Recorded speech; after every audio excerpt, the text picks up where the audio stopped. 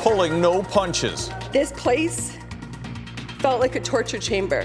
Why MLA Melanie Mark is leaving politics and the message she hopes British Columbians take away. Dangerous trucks. It's always disappointing when we see vehicles pulled out of service. The staggering number of commercial vehicles that might be offered to other drivers. And Vancouver taxpayers face a big rate hike. They will feel that they are getting value for the taxes that they are having to pay. How the city defends a nearly 10% bump in property taxes. You're watching Global BC. This is Global News Hour at 6. Good evening and thanks for joining us. Sophie is off tonight. MLA Melanie Mark made an emotional statement in the BC legislature today announcing she is stepping down. The first Indigenous woman ever elected and to serve as minister in BC had some harsh words for her opponents and others she's dealt with in politics. Richard Zussman has more on her message as she moves on. This place felt like a torture chamber. I will not miss the character assassination. Fighting back tears, pouring out her soul. Institutions fundamentally resist change. They are allergic to do things differently, particularly colonial institutions like this Legislative Assembly and government at large. Vancouver Mount Pleasant MLA Melanie Mark will be stepping down at the end of March, bringing to an end an historic 7 years, the first First Nations woman to serve as both an MLA and minister in BC's history.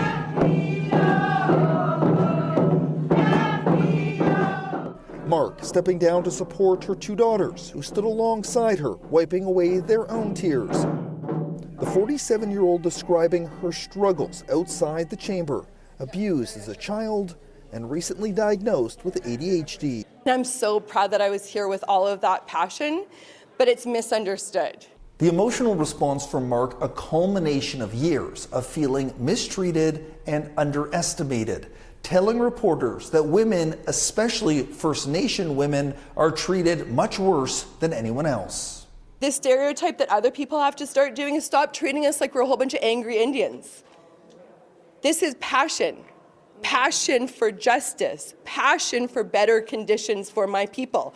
We can't stand here with a whole bunch of shoes and baby toys and say reconciliation matters here? Really? The Premier vowing to make the legislature a more inclusive place, promising to listen and act on Mark's words. It's a challenge to all of us. It's a challenge to everybody in this place, for us all to do better. But even after Mark leaves, she's vowing to build on that legacy, promising to push for her replacement to be, like her, a First Nations woman. I will continue using my big mouth to speak up for the voiceless and those who don't vote, namely children, missing, murdered Indigenous women and girls, and Mother Earth. Richard Zussman, Global News, Victoria. And Keith Baldry joins us now with more on this. Keith, an incredibly emotional moment for Ms. Mark. What does her resignation mean politically for the party? Well, you couldn't have picked a safer seat for the NDP than Vancouver Mount Pleasant. Historically, it is the safest seat. In fact, when the NDP was shellacked back in 2001, that was one of only two seats that was able to hang on to. Here's the voting history for this safe NDP right. It was created back in 1991. Mike Harcourt was the first MLA there as premier. And you can see the margins of victory there, mid-60% every election, with the exception of 2001, to a far lower number for their opponents. Again, the average NDP vote here in terms of percentages is about 65% every election. So by and large, this is the safest riding for the NDP, which means I'd be very surprised if they were to lose the by-election to replace Melanie Mark as the MLA. Now, under BC's law, Premier David Eby will have 6 months from the day Melanie Mark turns in her resignation to call a by-election, to hold a by-election. And also, of course, John Horgan is also taking effect. His resignation takes effect roughly the same time. So expect Eby to call both by-elections for the same date within the next 6 months. So between mid to late March to sometime late September. In that time frame is when we're going to have elections to replace two long-serving MLAs in the BC legislature. And the riding of Langford-Juan Fuca, which is Horgan's riding, is also one of the safest NDP seats in the entire province. So look for the NDP to hang on to both those by-elections if and when they're called. Sounds like it. Not much change, likely. Thank you very much, Keith. All right, there's a new call to increase oversight of BC's trucking industry, and it comes from the industry itself. Crashes are piling up, and new data obtained by Global News shows too many trucks shouldn't even be on the road. Grace Key has the story. It was a shocking sight for drivers. Almost 2 weeks ago, a truck towing a dump trailer in the raised position slammed into the Cambie overpass in Richmond. Every year, commercial vehicle safety and enforcement officers inspect vehicles that cross weigh scales and inspection sites. We would love to see more CVSE officers, more roadblocks, and more road checks everywhere to really drive home the point about how important this is. Last year, CVSE officers pulled over almost 28,000 vehicles for a closer look. More than 1,200 were issued written warnings to fix issues. 7,500 were so unsafe they had to be taken out of service for imminent hazards until repairs could be made. 6,300 needed repairs, but the driver could carry on. Only 1,800 passed inspection. But even these numbers, as big as they are, represent a very, very small fraction of the industry. That's because there are some 300,000 commercial vehicles in the province that cover everything from a pickup with trailer to a semi. The ministry says it's working to increase road safety. That includes recent electronic logging devices that monitor driver hours. This month, CVSE enforcement was increased along the Highway 5 North corridor in response to recent incidents. So far, they've issued 159 tickets, 103 for speeding. The transportation minister was traveling and not available for comment. The Trucking Association has been advocating for open access to a carrier's record and for the government to share information when looking at accidents. And it's that preemptive inspection and being diligent and thorough on those. It's working with industry and holding carriers and drivers responsible. It's a combination of education, enforcement, and putting more resources to bear and becoming more transparent. The BC Trucking Association members don't include dump trucks such as the one that hit the overpass. As for that driver, no charges have been laid yet and the matter is still under investigation. Grace Key, Global News. Charges have now been laid in a fatal hit and run in Kitsilano last year. The crash happened on the evening of June 19th when 24-year-old Owen Byrne was crossing West 4th at Arbutus. The driver who hit him never stopped or offered assistance. Shortly after the crash, the alleged driver and a 63-year-old family member were arrested, and today Vancouver police say Alexander Romero Arata is the only person charged. He's facing charges of criminal negligence causing death, failing to stop at the scene of an accident, and public mischief. Constable Tanya Vizentine says it took months to lay charges due to the complexity of the case. In most cases, we do find the vehicle that's involved in hit and runs, but we don't always find the driver. And it does take a lot of time, a lot of analysis to gather that evidence to put the driver to the vehicle. And in this case, we had great information from the public. We had key DNA evidence, and we also had did analysis of the crime scene. So all that led up to the identity of the driver in this case. The suspect will remain in custody until his next court appearance. Vancouver homeowners could be on the hook for a major property tax hike of nearly 10%, according to City Hall's draft 2023 budget. At more than $1.95 billion, it includes funding for many of the promises made by Ken Sim and his ABC Council majority during last fall's election campaign. Aaron MacArthur reports. Life set to get more expensive in the city of Vancouver. A staff report is recommending the city increase its annual budget by $200 million this year, paid for by homeowners and businesses. According to the ABC majority on council, the spending necessary and reflects what voters said they wanted in the fall. Our goal is that the final budget, people will see that investment reflected in things that matter to them, and they will feel that they are getting value for the taxes that they are having to pay. The total budget for the city of Vancouver now just shy of $2 billion per year.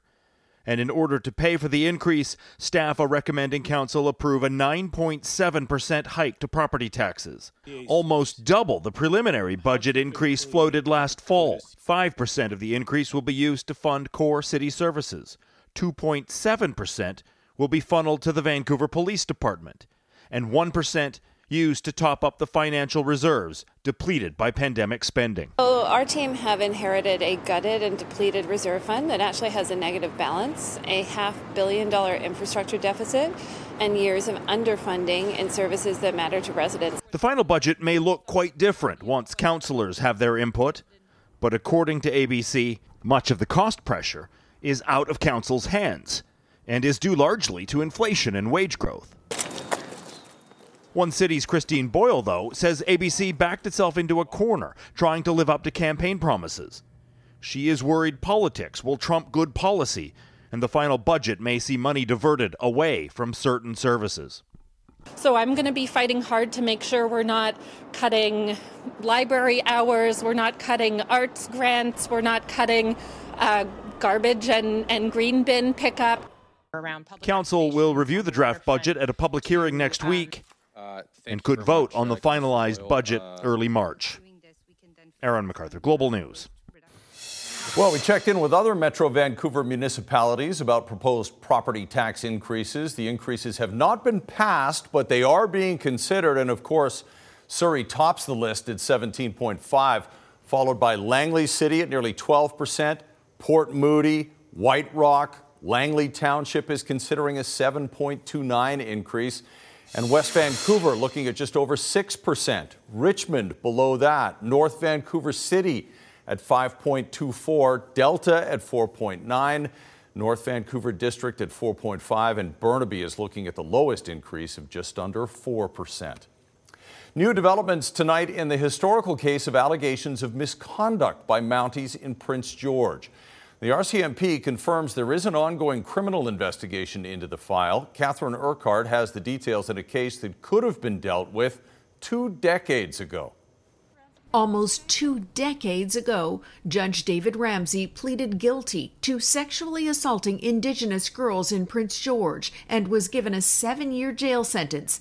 Those same girls also accused a number of RCMP officers of crimes, but they were never charged. Now Global News has confirmed there's still a criminal investigation into those historical allegations, along with a code of conduct investigation. I'm very concerned about the length of time that it has taken to get to this point. In an emailed statement, the Mounties said the BC RCMP investigation into these historical allegations is ongoing. We cannot confirm any specifics or details at this time out of respect for the processes underway. The RCMP quite simply did nothing, absolutely nothing. In fact, they took many steps to simply bury this. The retired staff sergeant spoke out 2 weeks ago, along with retired constable Lisa McKenzie.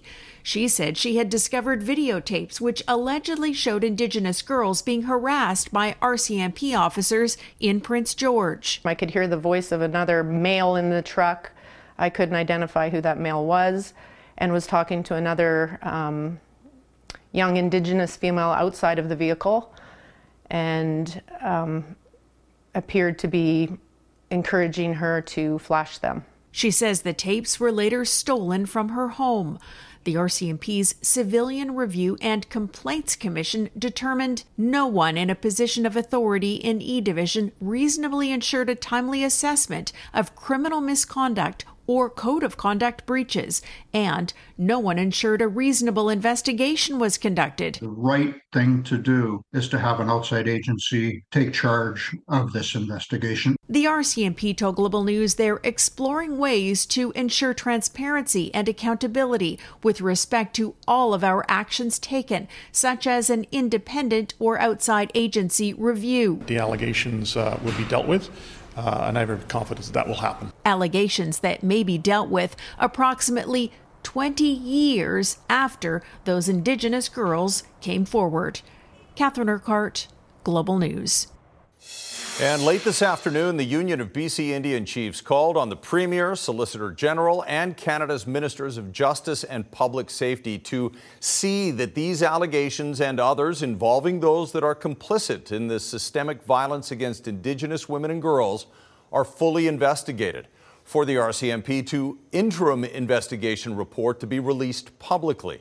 The UBCIC demands an independent Indigenous and civilian-led investigation to be swiftly carried out for a criminal investigation and appropriate criminal charges for the officers involved, and for profound police reform to put an end to negligence and violence towards our people. You're already paying a lot more for groceries. Now you'll have to budget more for alcohol, too. The automatic tax increase you can't avoid. Next on the NewsHour. An historic hire in professional baseball. What the Blue Jays organization gets in their new coach who's coming to Vancouver.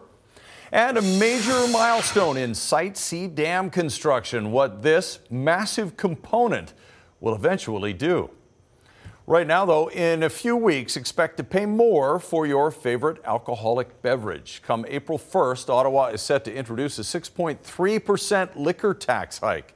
And that means producers and sellers will see their taxes go up, which critics argue will mean higher prices for you and me. With more on the impact, let's bring in consumer reporter Anne Drua. Anne? Thanks, Chris. It's called the excise tax, a federal government tax on alcohol production that has been in place for decades. The tax is set to inflation, and in the past, it's gone up 1% to 2% at a time. But this year, with much higher inflation, it means higher taxes for producers and likely more pain in your pocketbook. With another price hike. Coming April 1st, a federal excise tax will increase the cost of alcohol in Canada by 6.3%. The federal government's going to make an extra $45 million off of this. The federal liquor tax hike was introduced years ago and automatically increases April 1st. The rate is based on the Consumer Price Index. Normally, liquor industry reps say it's not that noticeable, but with the current high rate of inflation, the impact will be severe. Everybody who produces alcohol in Canada, their taxes are going to go up. So when we, as a private liquor store or government store or restaurant or a pub, when you buy it, your costs have gone up. So we have no choice but to pass those costs on to consumers. Not good news when consumers are already spread thin with record high grocery costs, fuel, and other expenses. A six-pack of beer, you can probably see that going up 50 cents or $1. You'll see bottles of wine going up by $1. You'll find your favorite brand of vodka or gin or spirits going up by a couple of dollars. This is from Tuscany in Italy. And it's not just consumers who stand to pay the price. Vancouver's Legacy Liquor Store brand manager Daryl Lamb says he's already seen dozens of breweries in BC permanently shut down over the past couple of years because of increasing costs. Producers, the local craft breweries, the local wineries, the craft distilleries, all trying to survive, and you have a government thousands of kilometers away in Ottawa that just doesn't hear their plight. Right now, there's a collective industry push to change that. Beer Canada, for example, trying to convince the feds not to go ahead with this particular tax. The Canadian iconic duo, Bob and Doug McKenzie, adding their voice with this radio commercial telling government to take a hike with its tax increase. Okay, everything else in Canada is frozen, eh? Freeze the beer tax, too. It is a tax based on choice. You're not taxing the obligated. You're taxing people who are willingly buying an alcoholic beverage. And so that's really what the industry is up against. Industry reps now requesting Ottawa to cap the rate. It feels like the right thing to do is cap it at no more than 2%, and then we could revisit this next year. And we apologize there. We obviously have some audio issues. In the meantime, liquor industry reps, major producers, and members of the restaurant industry were in Ottawa recently asking for that cap. And now it's up to Ottawa. They say they are optimistic and are hoping to hear back very soon from the federal government. And if you have a consumer issue for me, you can email me at consumermatters@globalnews.ca. Sounds good. Thanks very much, Ann. Up next, a local charity hit by fraud. They have no mercy when hurting even charities. What fooled them and why the scam was so hard to spot. And a year and a half after devastating floods, finally, a visit from the federal minister. The president of a small BC charity is speaking out tonight, warning others of a scam that saw them duped of 1,000 precious advertising dollars. As Kylie Stanton reports, she's speaking out, hoping to reduce the shame about being tricked.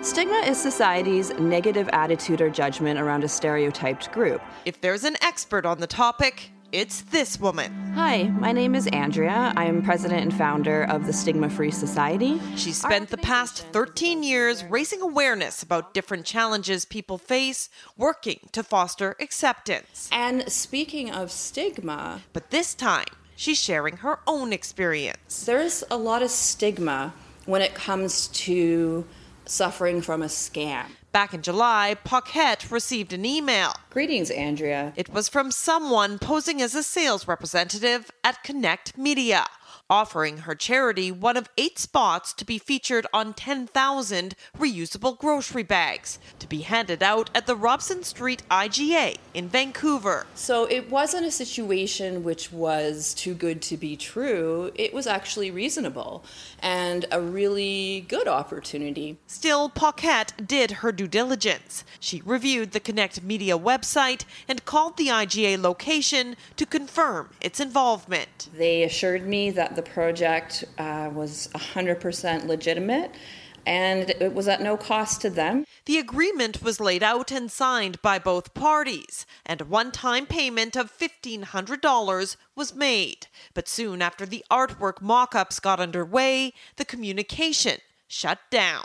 And as it turns out, this is a scam. While the Robson IGA store owner has declined to comment on what he called an unfortunate incident, the Better Business Bureau warns it's unlikely the Stigma Free Society is the sole victim. The thing is, the initial idea was very smart. It's very clever. It's just really unfortunate that people are doing this to those who really are the people that we should be supporting. Paquette says the IGA has stepped up to host an in-store fundraiser to help the charity recoup the stolen money. The scam has also been reported to the Canadian Anti-Fraud Centre. But in the meantime, Paquette is choosing to speak out, seeing this as an opportunity to break down yet another stigma. Because it can happen to anybody. Kylie Stanton, Global News. And the Better Business Bureau has some tips on how to avoid being scammed. First of all, never send money to someone you've never met face to face. Take precautions when making online purchases. Don't be pressured to act immediately. Be cautious about what you share on social media. And whenever possible, work with businesses that have proper identification, licensing, and insurance. Well, for the first time since an atmospheric river tore through downtown Princeton in the fall of 2021, a federal minister toured the community this morning. As Taya Fast reports, the community is still recovering and in need of a lot more help.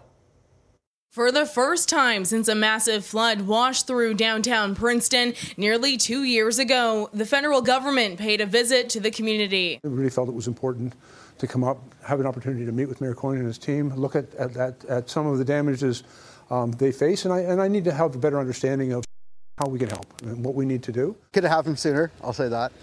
It could have happened sooner, definitely. That was frustration, not only of myself, but of our community, and my community kept asking, why isn't the federal government coming? On Wednesday, Federal Minister of Emergency Preparedness was on the ground touring some of the hardest hit areas and infrastructure. Remarkably resilient community, and the way in which they bounce back and clean up the mess that I've seen the pictures, and Mayor Coyne was always very articulate in explaining what his community was facing when the floods occurred. You see that rebuild.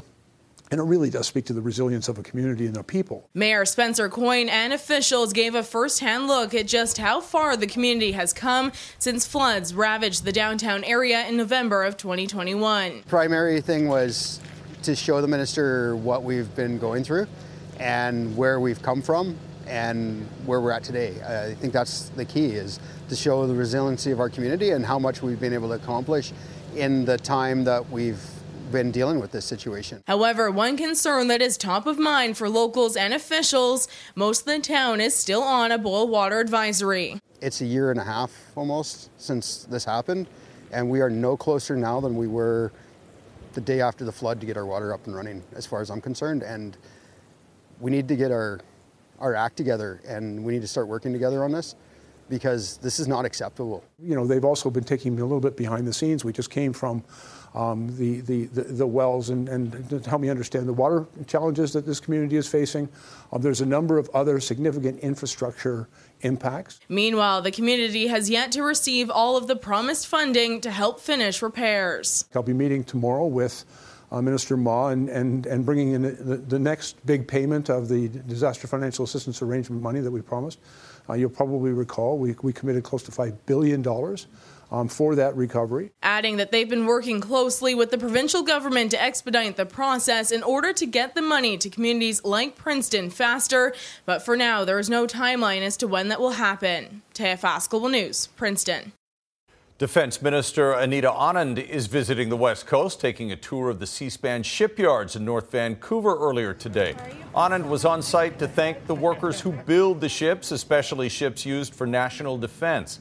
But the minister was also asked about the 3 balloons shot down earlier this month, including 2 over Canada.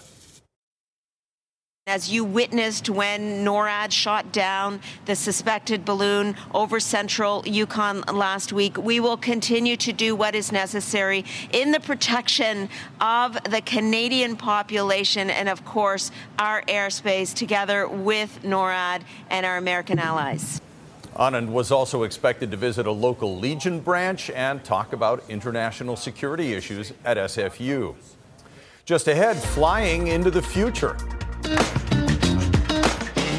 How passengers feel about the new facial recognition technology that Air Canada is piloting.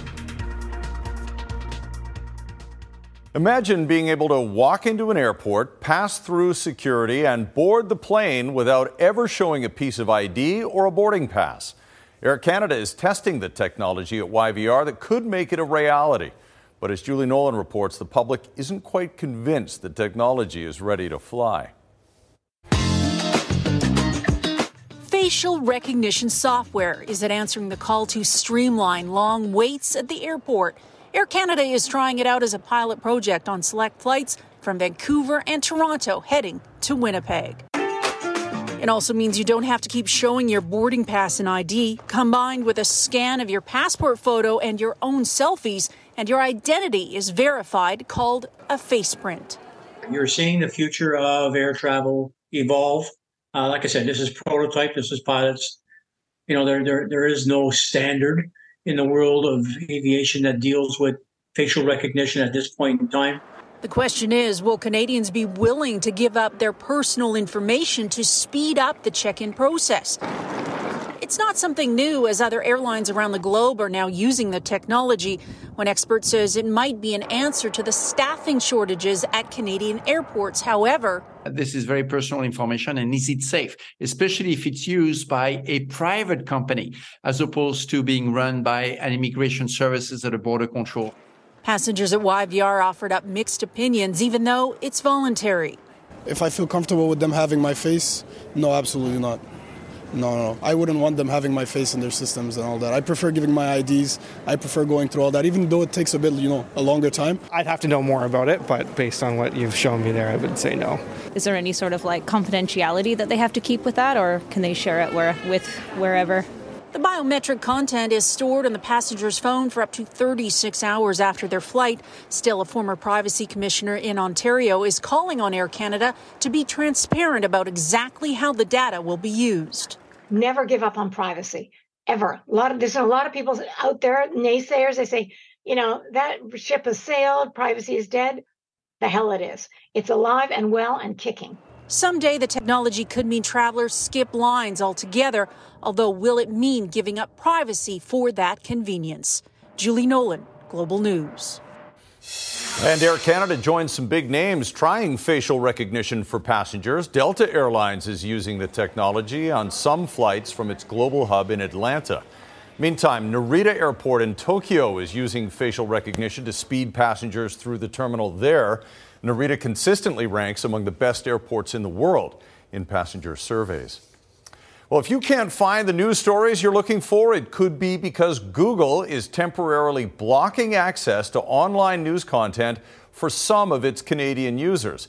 It's the company's response to the Liberal government's proposed Online News Act. And the act, also known as Bill C-18, would require Google and other digital giants to negotiate deals to compensate Canadian media companies when their content is republished.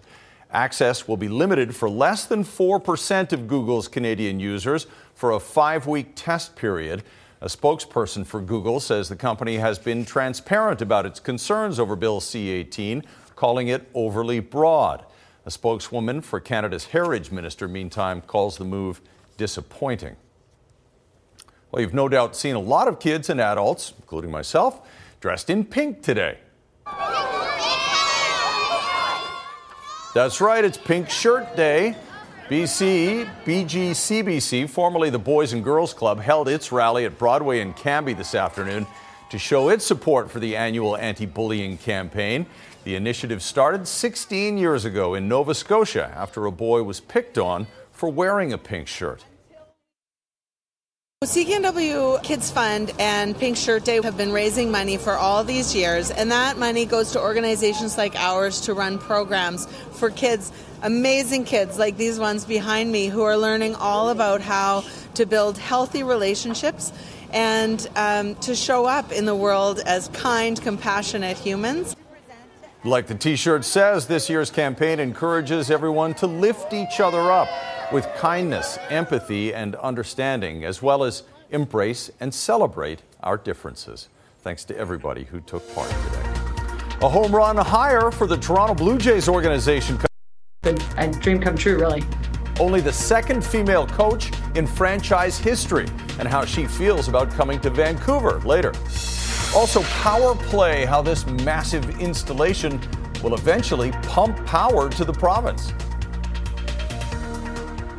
A major construction milestone on the Site C Dam project with the installation of the first giant turbine rotor inside the dam's powerhouse. The massive rotor weighs more than 600 tons and took 2 massive cranes 4 hours to lift it into place. Over the next 18 months, 5 more of the rotors will be installed. The next major milestone on the project will be filling the reservoir, and that could happen as early as this fall. The $16 billion dam is set to be operational in 2025 and generate enough electricity to power nearly 500,000 homes.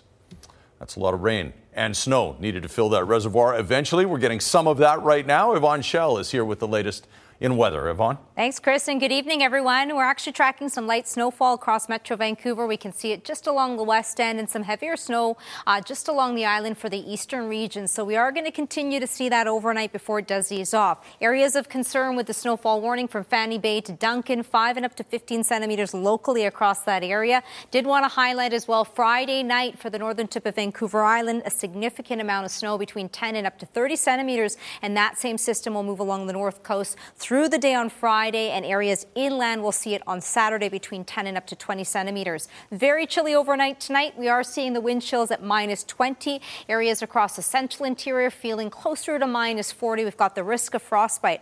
Bundle up for the early morning hours on Friday morning, or tomorrow morning rather. We are going to see those wind chills into the minus teens. We've got a bit of a break in the action for precipitation tomorrow, but on Friday, as we get in late day, we'll start to see that change on the way. And the big weather story that we're following will be in towards our Saturday night into Sunday. We've got snow across Metro Vancouver and anywhere between 5 and potentially up to 15 centimeters locally. So tune back in, but we'll be watching that late Saturday and taking us in towards our Sunday morning if you do have plans for the weekend. Now, the northern half of the province, we are seeing that sunshine, chilly right across the board. We've got that Arctic air across the entire province. The interior, if you're traveling along the mountain passes, higher elevations could still see a few wet flurries for the morning hours and then clearing out as we get in through the afternoon. Most areas across the island, it'll be the eastern half that will see some flurries dissipating, and then the northern tip of Vancouver Island. It's Friday that we'll see a significant amount of snow. Lower mainland, we are going to be looking at chilly temperatures over the next 2. It'll be paired with sunshine,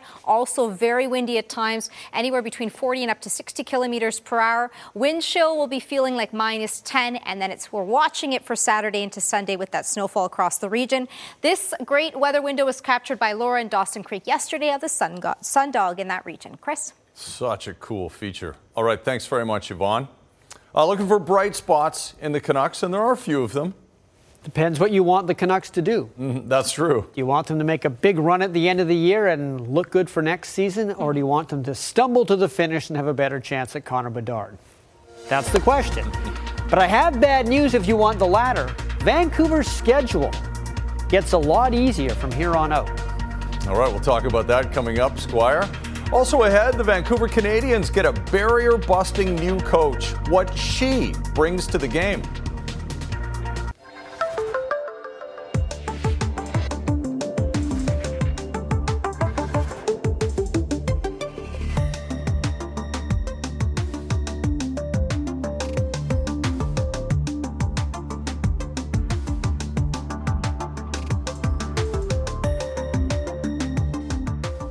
Right. I was going to say, do you recognize this tie? Oh, that's a beautiful tie. It's a very nice one. Used to be yours.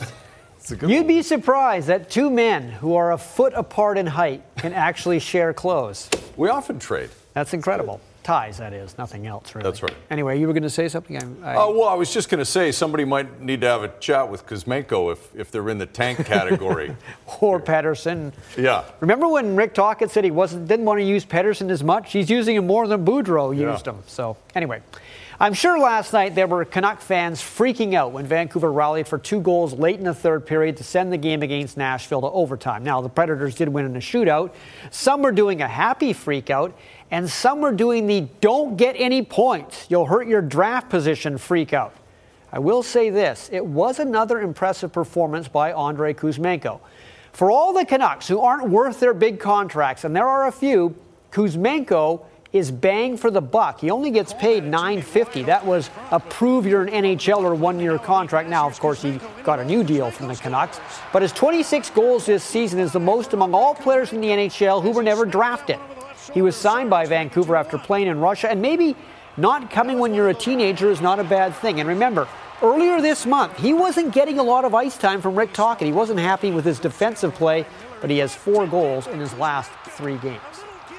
So with that point against Nashville, Vancouver right now is the 6th worst team in the NHL, which means if the league stopped right now and they did the draft lottery tonight, the Canucks would have a 7.5% chance of winning the Connor Bedard Derby.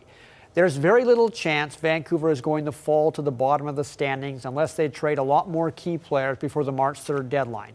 And there is also the matter of the upcoming schedule. In the final 25 games, Vancouver plays only 11 current playoff teams. They have one of the easiest schedules from here on out. Lots of chances to pick up wins.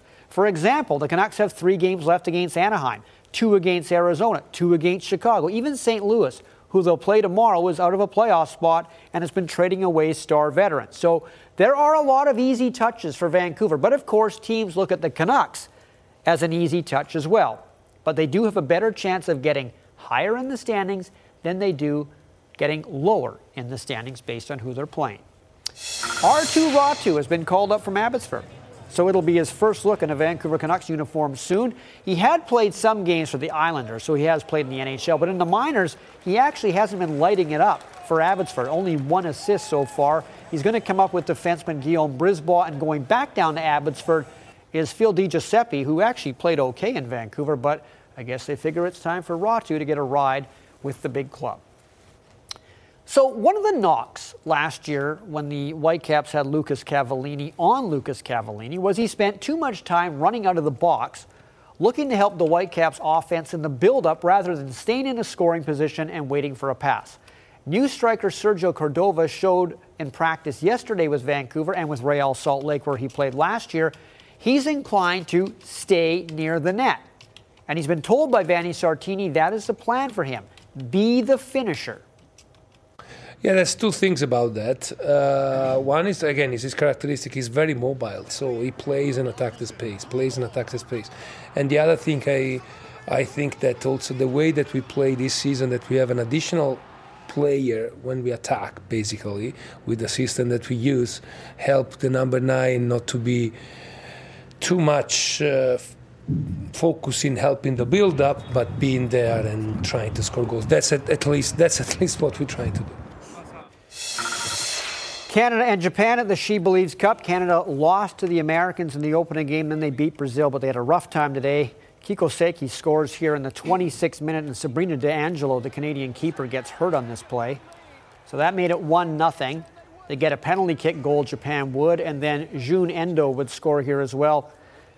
You got to feel for the Canadians with what they've been going through with their association. They just look discombobulated at this tournament, and it showed today. 3-0 final for Japan.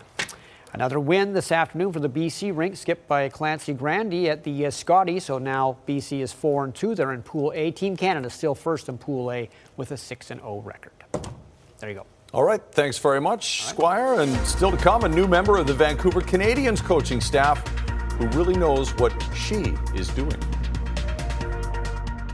Jordan Armstrong is here with a preview of what's coming up on Global News at 11 tonight. Jordan? Chris, Richmond RCMP are looking for some specific witnesses as they continue their investigation into a pair of random attacks on women last week. We'll have details on who police are looking for at 11. Also tonight, the inside story of a therapy program in North Vancouver.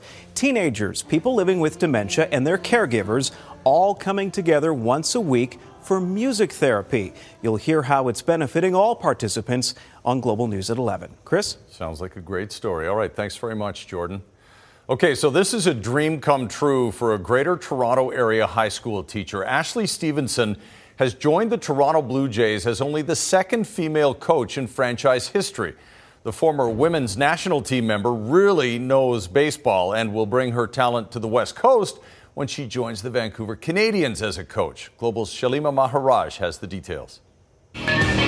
She rips this one to third. What a stop by Stevenson. In many ways, it's still surreal to Ashley Stevenson. Recently, the six-time Women's Baseball World Cup medalist got a call she won't soon forget. I was on the phone with Joe Sheehan when he officially said that I was being offered a job. When I got off the phone, I had a little moments. Stevenson will join the coaching staff of the Toronto Blue Jays High A affiliate Vancouver Canadians, making her the second female coach in franchise history. I actually said today to myself as I was walking out to just shag some balls during BP, I can't believe I'm being paid to do this. Like, just kind of under my breath, I was looking around. Stevenson, who's been a teacher for almost 20 years, is now on leave from Dr. Frank J. Hayden Secondary School in Burlington, a job she says she'll miss dearly. And for the students and staff who know her here as Coach Stevie, she's left an indelible mark on their roster. I think it's pretty important for all young female athletes just to have someone that they can look up to and like someone that you know personally and see like that it's really something that you can accomplish if you work hard enough for it. Just her ability to always be there for us as students and players. She's always offering like a helping hand or always offering to talk to us and push us to be better. She means a lot to me. Friend and former colleague Mike Butt says, simply put, there was no one better for the job. She's such a leader as well and just such a magnetic personality that people are drawn to her. Anyone that's had the privilege of being coached by her, she's certainly had a wealth of experience at very high levels of competition. And as Coach Stevie prepares to step into her new role. To be part of an organization that's in a win now philosophy, but also really important in the minors and developing players and developing good people is something that aligns with kind of my morals and my coaching philosophy. For love of the game she's played for so long. Shalima Maharaj, Global News. Congratulations, Coach Stevie. Can't wait to see her at Nat Bailey. Yeah, April the Seas start playing this year, so not too far away when the weather's better, I guess. Yeah. Well, yeah, we're going to need some improvements, Yvonne. Yeah, we're going to have to work on that. Winter's still here. A final look at our 5-day forecast. We're still going to be tracking a few flurries this evening. Temperatures very chilly. Bundle up for the morning hours, both Thursday, Friday, minus 10 to minus 13, and then we're watching Saturday, late day into Sunday, anywhere between 5. A few spots could even get up to 15 centimeters of snow locally. So stay tuned. It's still a few days out, but we're really looking ahead, planning for the weekend so far, and plenty of sunshine still to enjoy over the coming days. It looks like it might not stick around for too long if we do get those amounts, though, right? Yeah, hopefully we'll start to see temperatures bump up, and then it'll change back over to rain. But, in Vancouver, could be a bit messy. Yeah, literally anything. A lot of hedging could happen on this. All right, thanks very much, Yvonne, and thank you all for watching. Have a great night. We'll see you back here tomorrow.